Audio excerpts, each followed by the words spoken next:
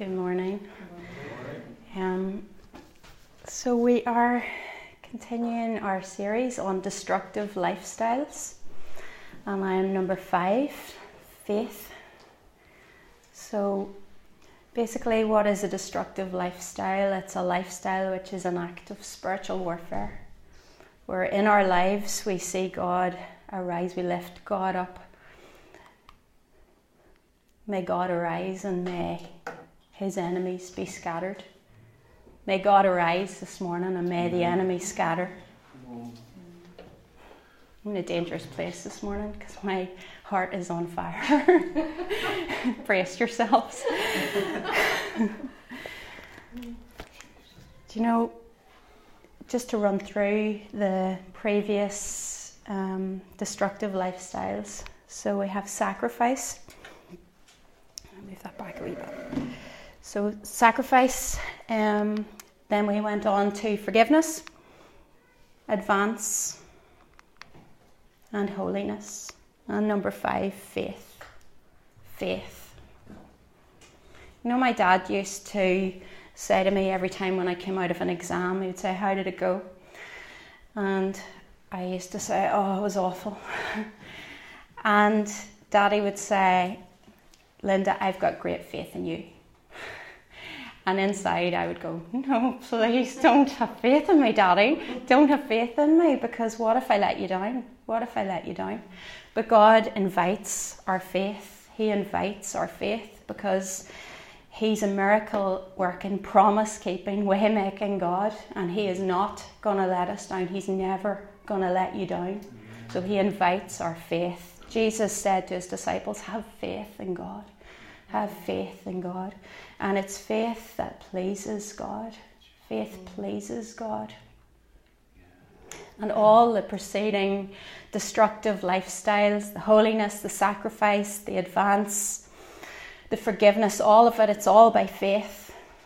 It's all by faith. What is faith? What is faith? Well, first of all, we have saving faith. By grace we are saved through faith. Ephesians says that is just the beginning. That is just the beginning, but we are called to live by faith. It is a non-negotiable. It's a non-negotiable. Over the summer, we were privileged to go to this conference, and the only way I can describe this conference, it was just the most amazing atmosphere of faith. It was an atmosphere of faith. Now, David and I were the youngest ones there, well, and the kids as well. Probably were the youngest. There was just a sea of grey hair, but it was full of people who had walked with God, people who knew God's ways, people who had proved him to be true to his word. And their lives were just speaking, believe God, have faith in God. And I'll never forget this, I think it was the last day of the conference, this little old lady was called up to pray with someone, and up she hobbled on her walking stick. And I had known this lady years ago. We'd heard her speak through Lisnadil, but this hadn't seen her in years. And there she was, she came with her walking stick and she hobbled up to the front to pray with someone. And as she began to pray, I began to cry, because I thought, that is no little old lady.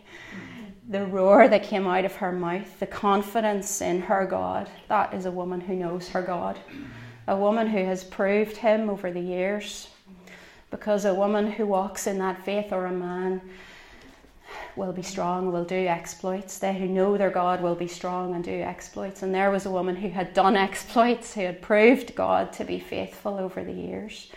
And I just want to say, that's the kind of little old lady I want to be. I want to be a woman of faith, and we are calling you to live a lifestyle of faith, a destructive lifestyle, because that's the sort of lifestyle that wrecks all around you in the spiritual realm.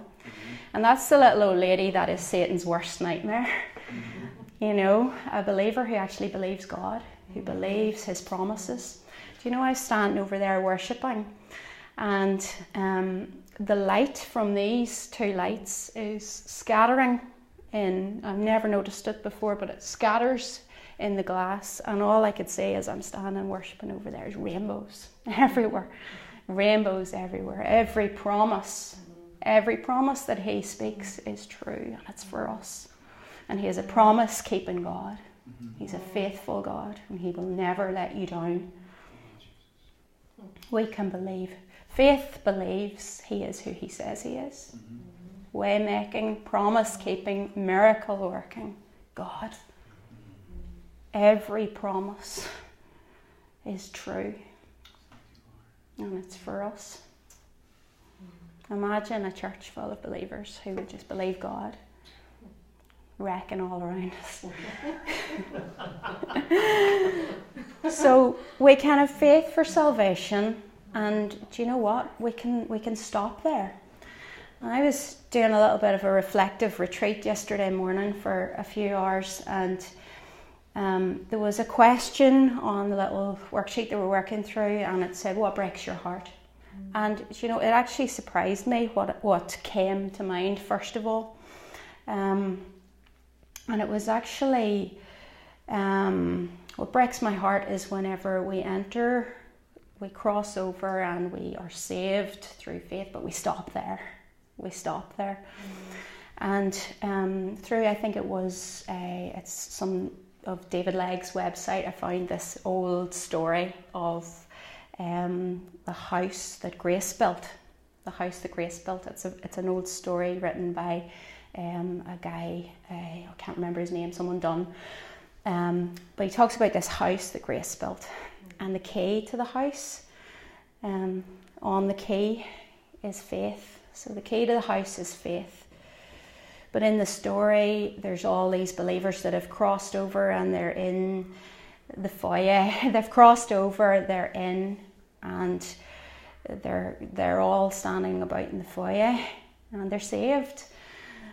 But there's other houses, there's other places we can go with our faith, and the key that opens the door to the house that Grace built is the same key. It's the key of faith. So that's what breaks my heart, actually, is because we're called to so much more, is whenever we don't believe God for more, when we don't use our faith.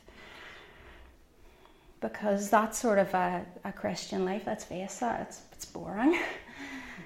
It's boring. It's a wrong representation of what it is to walk with God, because walking with God in faith is anything but boring. It's exciting, scary, exhilarating. It stretches you, it challenges you, but it is anything but boring. And it is a privilege. And we are called to live that way. We are called to live by faith, and when we don't, we limit God. There are real implications to not believing God. So this faith affects everything.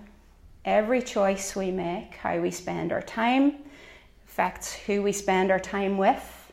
It affects our priorities, our speech, all of life. And it's living with an awareness of an unseen dimension every day. And I've been praying for each of you as I've prepared this, and my prayer has been, Lord, open the eyes of our hearts, open the eyes of their hearts.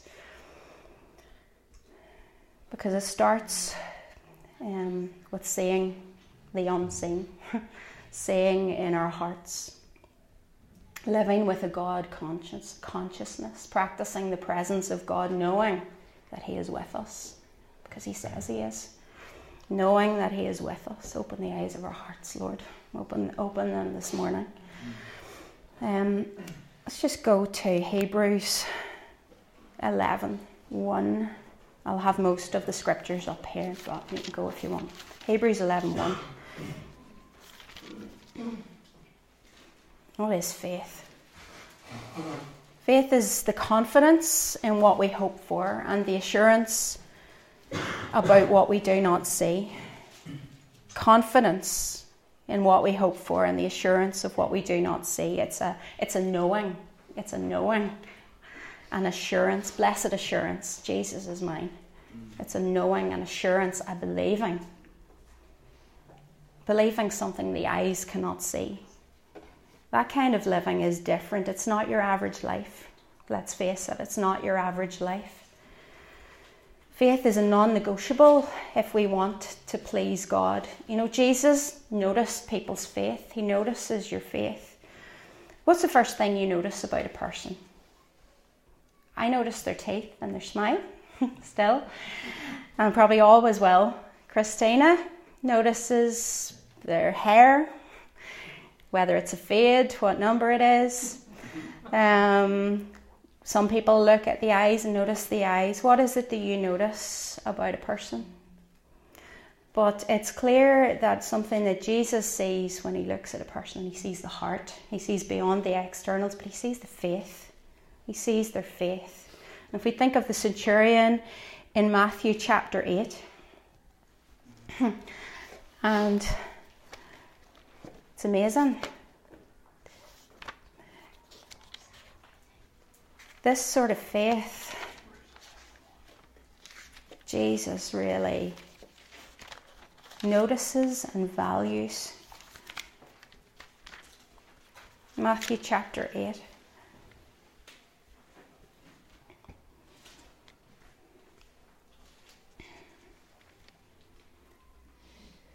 was about the centurion who'd come to Jesus. He said, "Lord, my servant lies at home. He's paralysed, suffering terribly." Jesus said to him, "Will I come and heal him?" The centurion replied, "Lord, I don't deserve to have you come under my roof. Just say the word, and my servant will be healed." When Jesus heard this, verse 10, it says he was amazed, or he marvelled. He marvelled at his faith. And he said to those following him, "Truly, I tell you, I have not found anyone in Israel with such great faith." Great faith. In Matthew chapter 15, verse 28, again, a lady, a Canaanite woman, came and she begged Jesus to heal her daughter who was oppressed by a demon. Jesus said, "Woman, you have great faith. Great is your faith." And I want great faith. I want great faith, and I've been praying that we will, as a church, we'll be a church of great faith, Because let's face it, faith sees stuff happening. Faith sees stuff happening, and faith pleases God. I want to please God. I want this church to please God. In fact, it's impossible to please God without faith. Hebrews 11:6, without faith it is impossible to please him. Absolutely impossible. Anyone who comes to him must believe that he exists and that he rewards those who earnestly seek him. He rewards those who earnestly seek him. You see, faith believes God. Faith says, "I believe you are who you say you are, and what you say is true." Faith is a believer believing. And we see from that verse, there is a connection between faith and believing. Without faith, it is impossible to please God. Anyone who comes must believe that he exists, and that he is a rewarder. So there's a connection between faith and believing. Faith believes God. And if you look back to the Greek, the word faith is actually pistis, and believing is pisteo, the same root word. They're very, very closely connected. So faith looks like believing. And what you believe, and I know this from my work, what you believe is extremely important, because I know you've heard me say it before, but your beliefs leak out of you. You can't hide them. What you believe affects how you think, how you feel, and what you do. It affects your behaviour. That's the basis to cognitive behavioural therapy. What you believe is extremely important. Our beliefs leak out of us and we can't hide them. Can't hide them. You really believe that your God is with you in every situation throughout your day? That will affect how you live. It will manifest. How we act and how we feel and what we believe. So it will leak out of us. So faith is actually, it's relevant to our emotional life as well. It affects our emotions. And in Romans 15:13, it actually says, may the God of hope fill you with joy and peace in believing. In believing. So if we believe, it affects our emotions. And we can see this as well in Acts 27:25. I love this. I'm just going to have to go to it.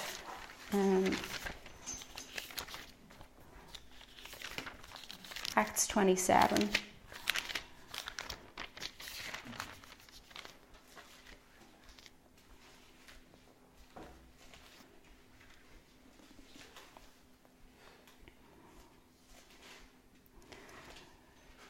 So yeah, there was a shipwreck and a storm, and verse 23 of 27, Paul says, last night an angel of the God to whom I belong and whom I serve stood beside me and said, do not be afraid, because you must stand trial before Caesar. God has graciously given you all the lives of all who sail with you. So keep up your courage, men, for I have faith in God that it will happen just as he told me. Nevertheless, we must run aground on some island. So what was happening? There was a shipwreck. It was probably chaos. Paul was as happy as Larry because he believed God. He believed God. He knew it was going to be okay because he'd heard God. And he said, do not be afraid. I have faith in God. I believe God.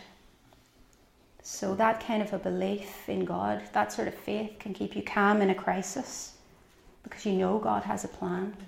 God has a plan. My work believes in sending me into doing new things and stretching, and I was due to be speaking somewhere, and I had a knot in my tummy. I was really, really nervous the night before, and just a word came, and it was just a simple word: I'm in your tomorrow. I'm in your tomorrow. I go before you.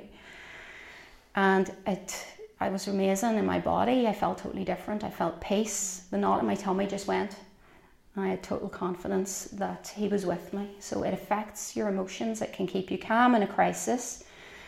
It fills you with hope and peace, joy and peace in believing. And in Mark 4:40 we see this as well, the effect on our emotions. Mark 4:40, Jesus said to the disciples, I believe it was another storm. Mark 4. Yeah.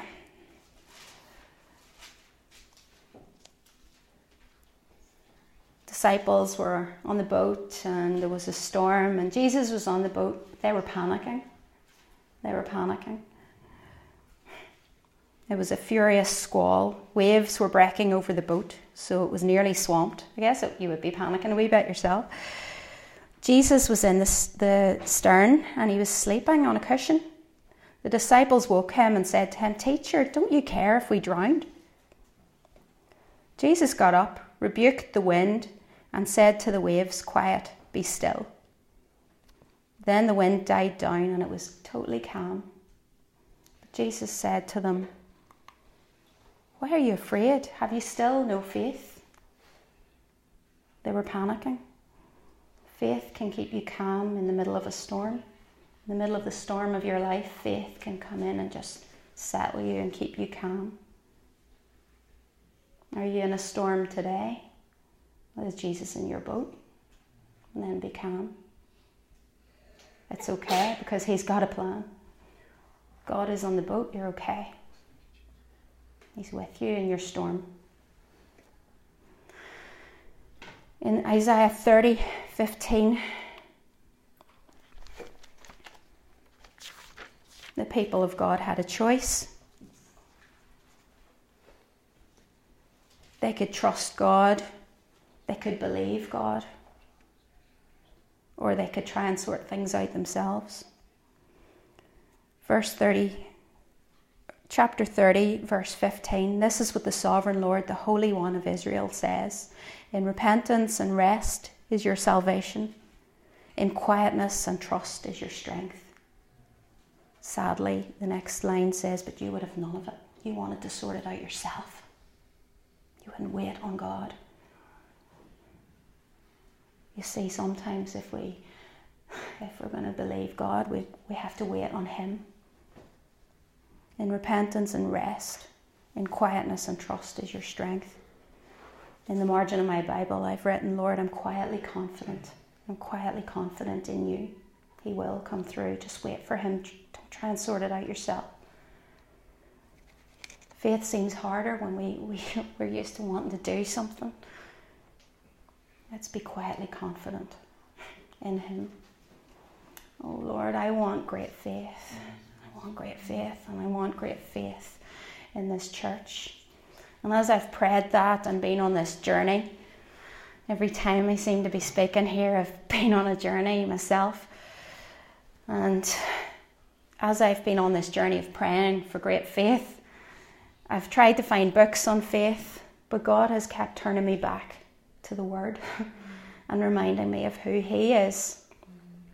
And what I've learned is that we're not to focus on the faith, not to look at what size our faith is. I wonder, is it growing? I wonder, is it just still a teeny tiny seed of a faith? Is it growing? And just like a seed of a plant, if we keep poking around the seed and looking at it and saying, is it growing? Is it starting to germinate? Well, actually, probably there'll be more of a distraction. So let the seed sit and concentrate on looking at the size of God, not the size of your faith. So don't focus on the faith, focus on who he is. Keep looking. God has said to me, keep looking to who I am. And this is why I've been on the journey of creation. Creation speaks, because look what creation says about God. He is Lord of creation. Look at his glory in creation. The detail, the beauty. Look what he did. He made, he spoke, and it was. This is a God who brings something out of nothing. There is no one like him. Every detail, the glory in creation is just astounding. And what he's been bringing me to is the fact that, yes, there are other powers, but he is the highest power of all, that he is the Most High God. He is sovereign Lord. He's God over all. Everything is under his feet. He is victorious and he is king. He is risen and he is alive and he is very active in each of our lives. And he sees all things and he knows all things. He is a massive God. He's massive. And I've got my red pen and began to just underline and highlight all the places where I see that God is massive, that he is sovereign, that he is in absolute control. So the red pen has been busy because it's all through the Bible. And get a notebook, and I've begun just to write out all those verses where we see that he is mighty and that he is powerful. And we see the stuff that he has done, how he made a way in the wilderness, how he parted the Red Sea. Just his ways, his sovereignty, his character, the way he acts. He's faithful. He is true to his word. He's awesome. He's just awesome. So let's take our eyes off our faith and stop worrying about our faith, and let's keep our eyes on how massive our God is, and let's know his ways. In Hebrews 3 there's a warning against unbelief. So unbelief is faith, is believing God. Unbelief is the opposite of that. In Hebrews 3, starting at verse 7 there's a warning against unbelief. Unbelief is toxic. It's very, very dangerous, and it limits God. And it says,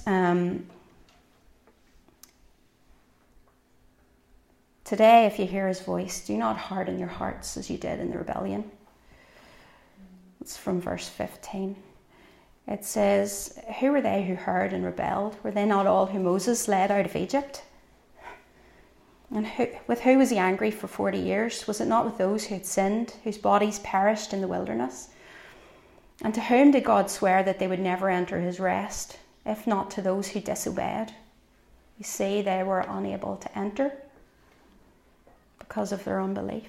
How sad is that verse? They were unable to enter because of their unbelief. Unbelief robs us of so much. It limits God. It robs us of joy and peace. It causes us to miss out on so much. In Numbers, it actually says that their carcasses died in the wilderness, and we can be left and leave ourselves in some sort of wilderness as well, when God has so much more for us. So much more. And actually it says further up, it says in verse 10 of chapter 3 there, it says their hearts are always going astray and they have not known my ways. And we used to read it in the Church of Ireland. They do err in their hearts, for they have not known my ways. So not knowing God's ways cause you to make a mistake, an error in your heart. It's toxic. But knowing his ways is a key to beginning to believe him. Knowing what he is like.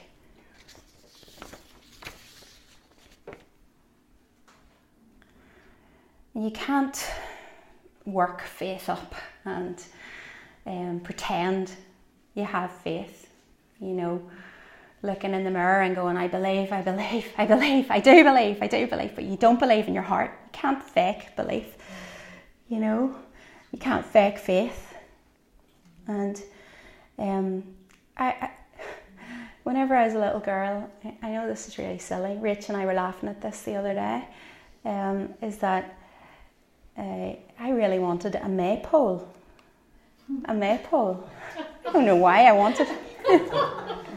And I used to pray for a maypole.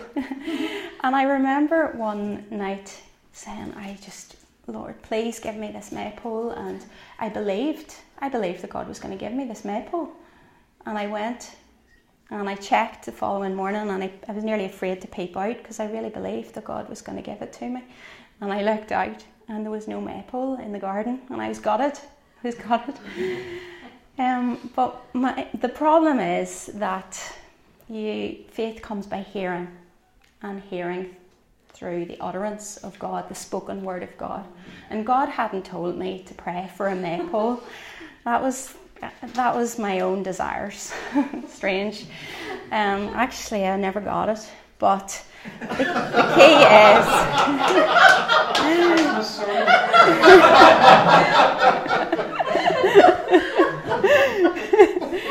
yeah. The key is that we need to hear God first. We need to hear God first. Faith comes from hearing, and hearing from the utterance of Christ. So let's go to Romans 10.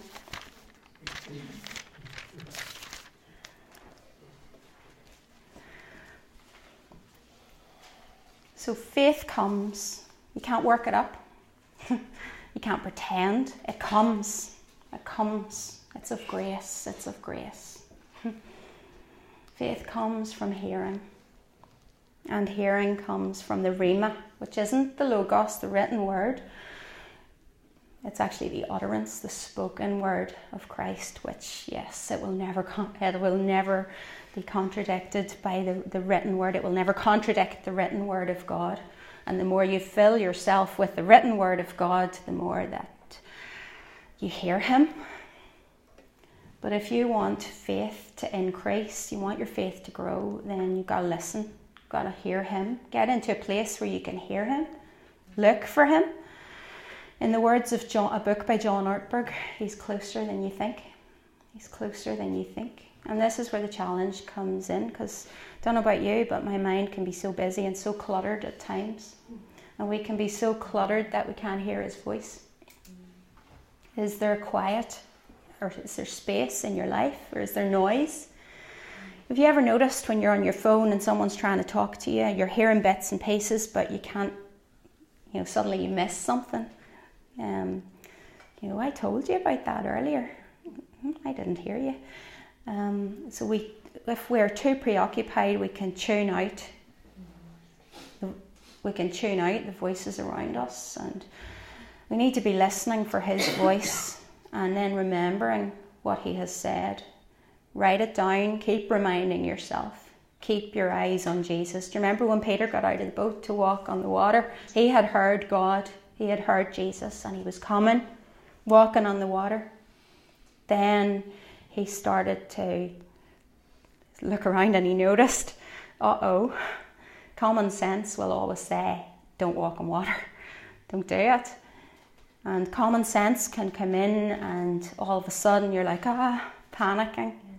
You took your eyes off Jesus and you've forgotten that he called you, that he told you to do that thing. Keep your eyes on him and remind yourself. And the voice of doubt could come from your own thoughts, or even a well-meaning person who is just looking with the natural eyes. Because don't forget, faith is not by sight. It's not by sight, so it's always going to be maybe a wee bit scary because we can't see it. You know, whenever I was coming out of my career in dentistry, several people said, you know, a good career, giving up a good career and all that studying.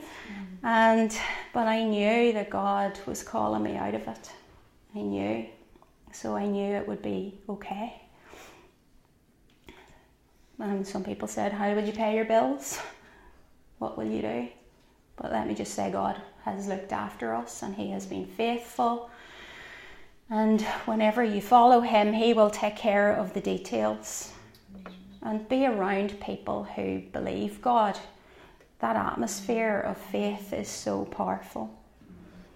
So look for him in everything. If you look for him in everything, you will see him.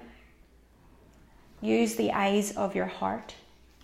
Did you know your heart has eyes? Your heart has eyes. Remember in school, whenever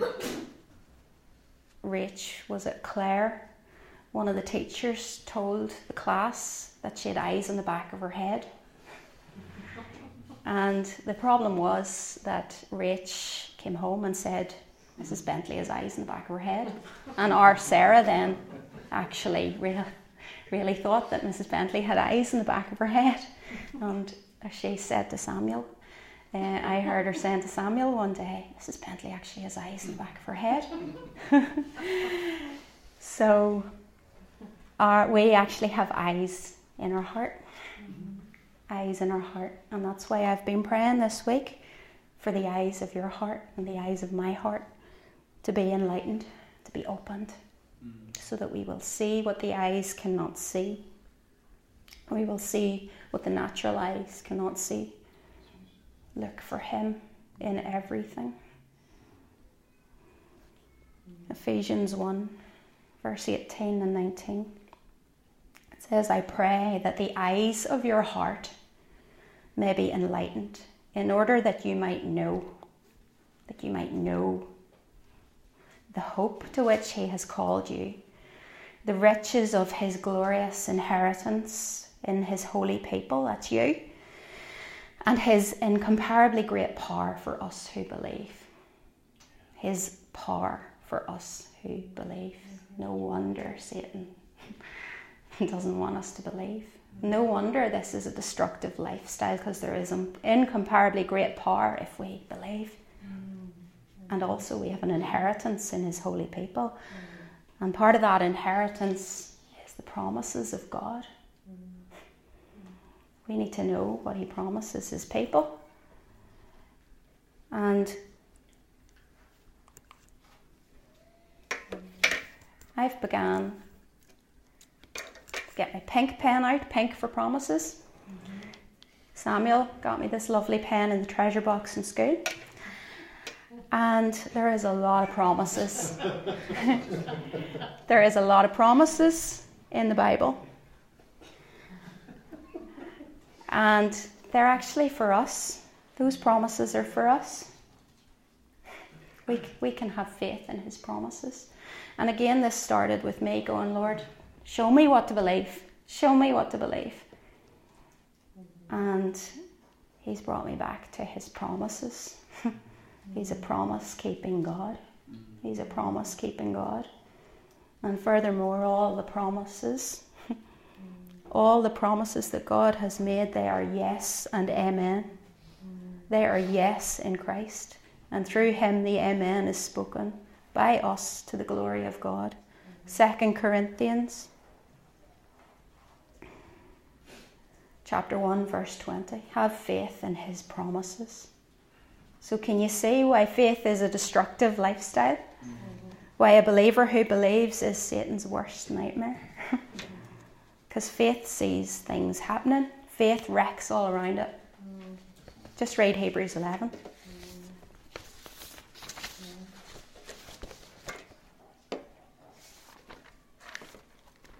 Do take a wee bit of time later on and have a look at Hebrews 11. Look at all the stuff that happened by faith.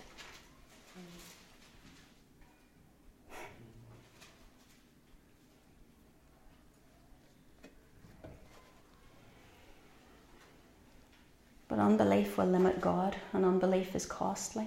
Believing God takes all the limits off him. If you want to see his power, then you believe God. That same power is working for us who believe. Ephesians 1, 18 and 19. That same power that raised Jesus from the dead. So faith believes that God is who he says he is. Faith believes what God says is true, and that includes his promises for us. Underline those promises, write them out. They're for us. God has a plan for us.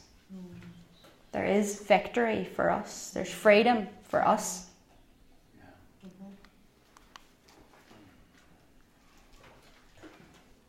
There's peace available for us. Joy and peace in believing. There's help available. You're never alone, because he's promised he will never leave you or forsake you.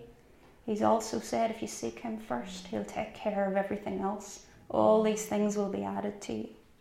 There's joy, there's strength, there's blessing, there's answered prayer, there's everything you need for life and godliness. All yes and amen in Christ.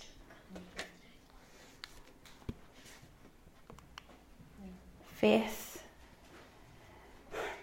is so important for all the destructive lifestyles that have gone before. Because if we have faith that God is with us, by faith we know that he empowers us to live a holy life, because he says he will. He says that all things pertaining to life and godliness are ours. By faith we can advance, because he's the way maker. And he goes before, and he makes a way in the wilderness. And he's a promise keeper. He's a light in the darkness. By faith we can forgive, because we have a God who sees. He sees, and we have a God who is a God of justice. He exercises justice on earth. And we can live a life of sacrifice, because we know that he honours those who honour him. He honours those who honour him. So let's believe God. Let's believe God. Amen. David, will you pray?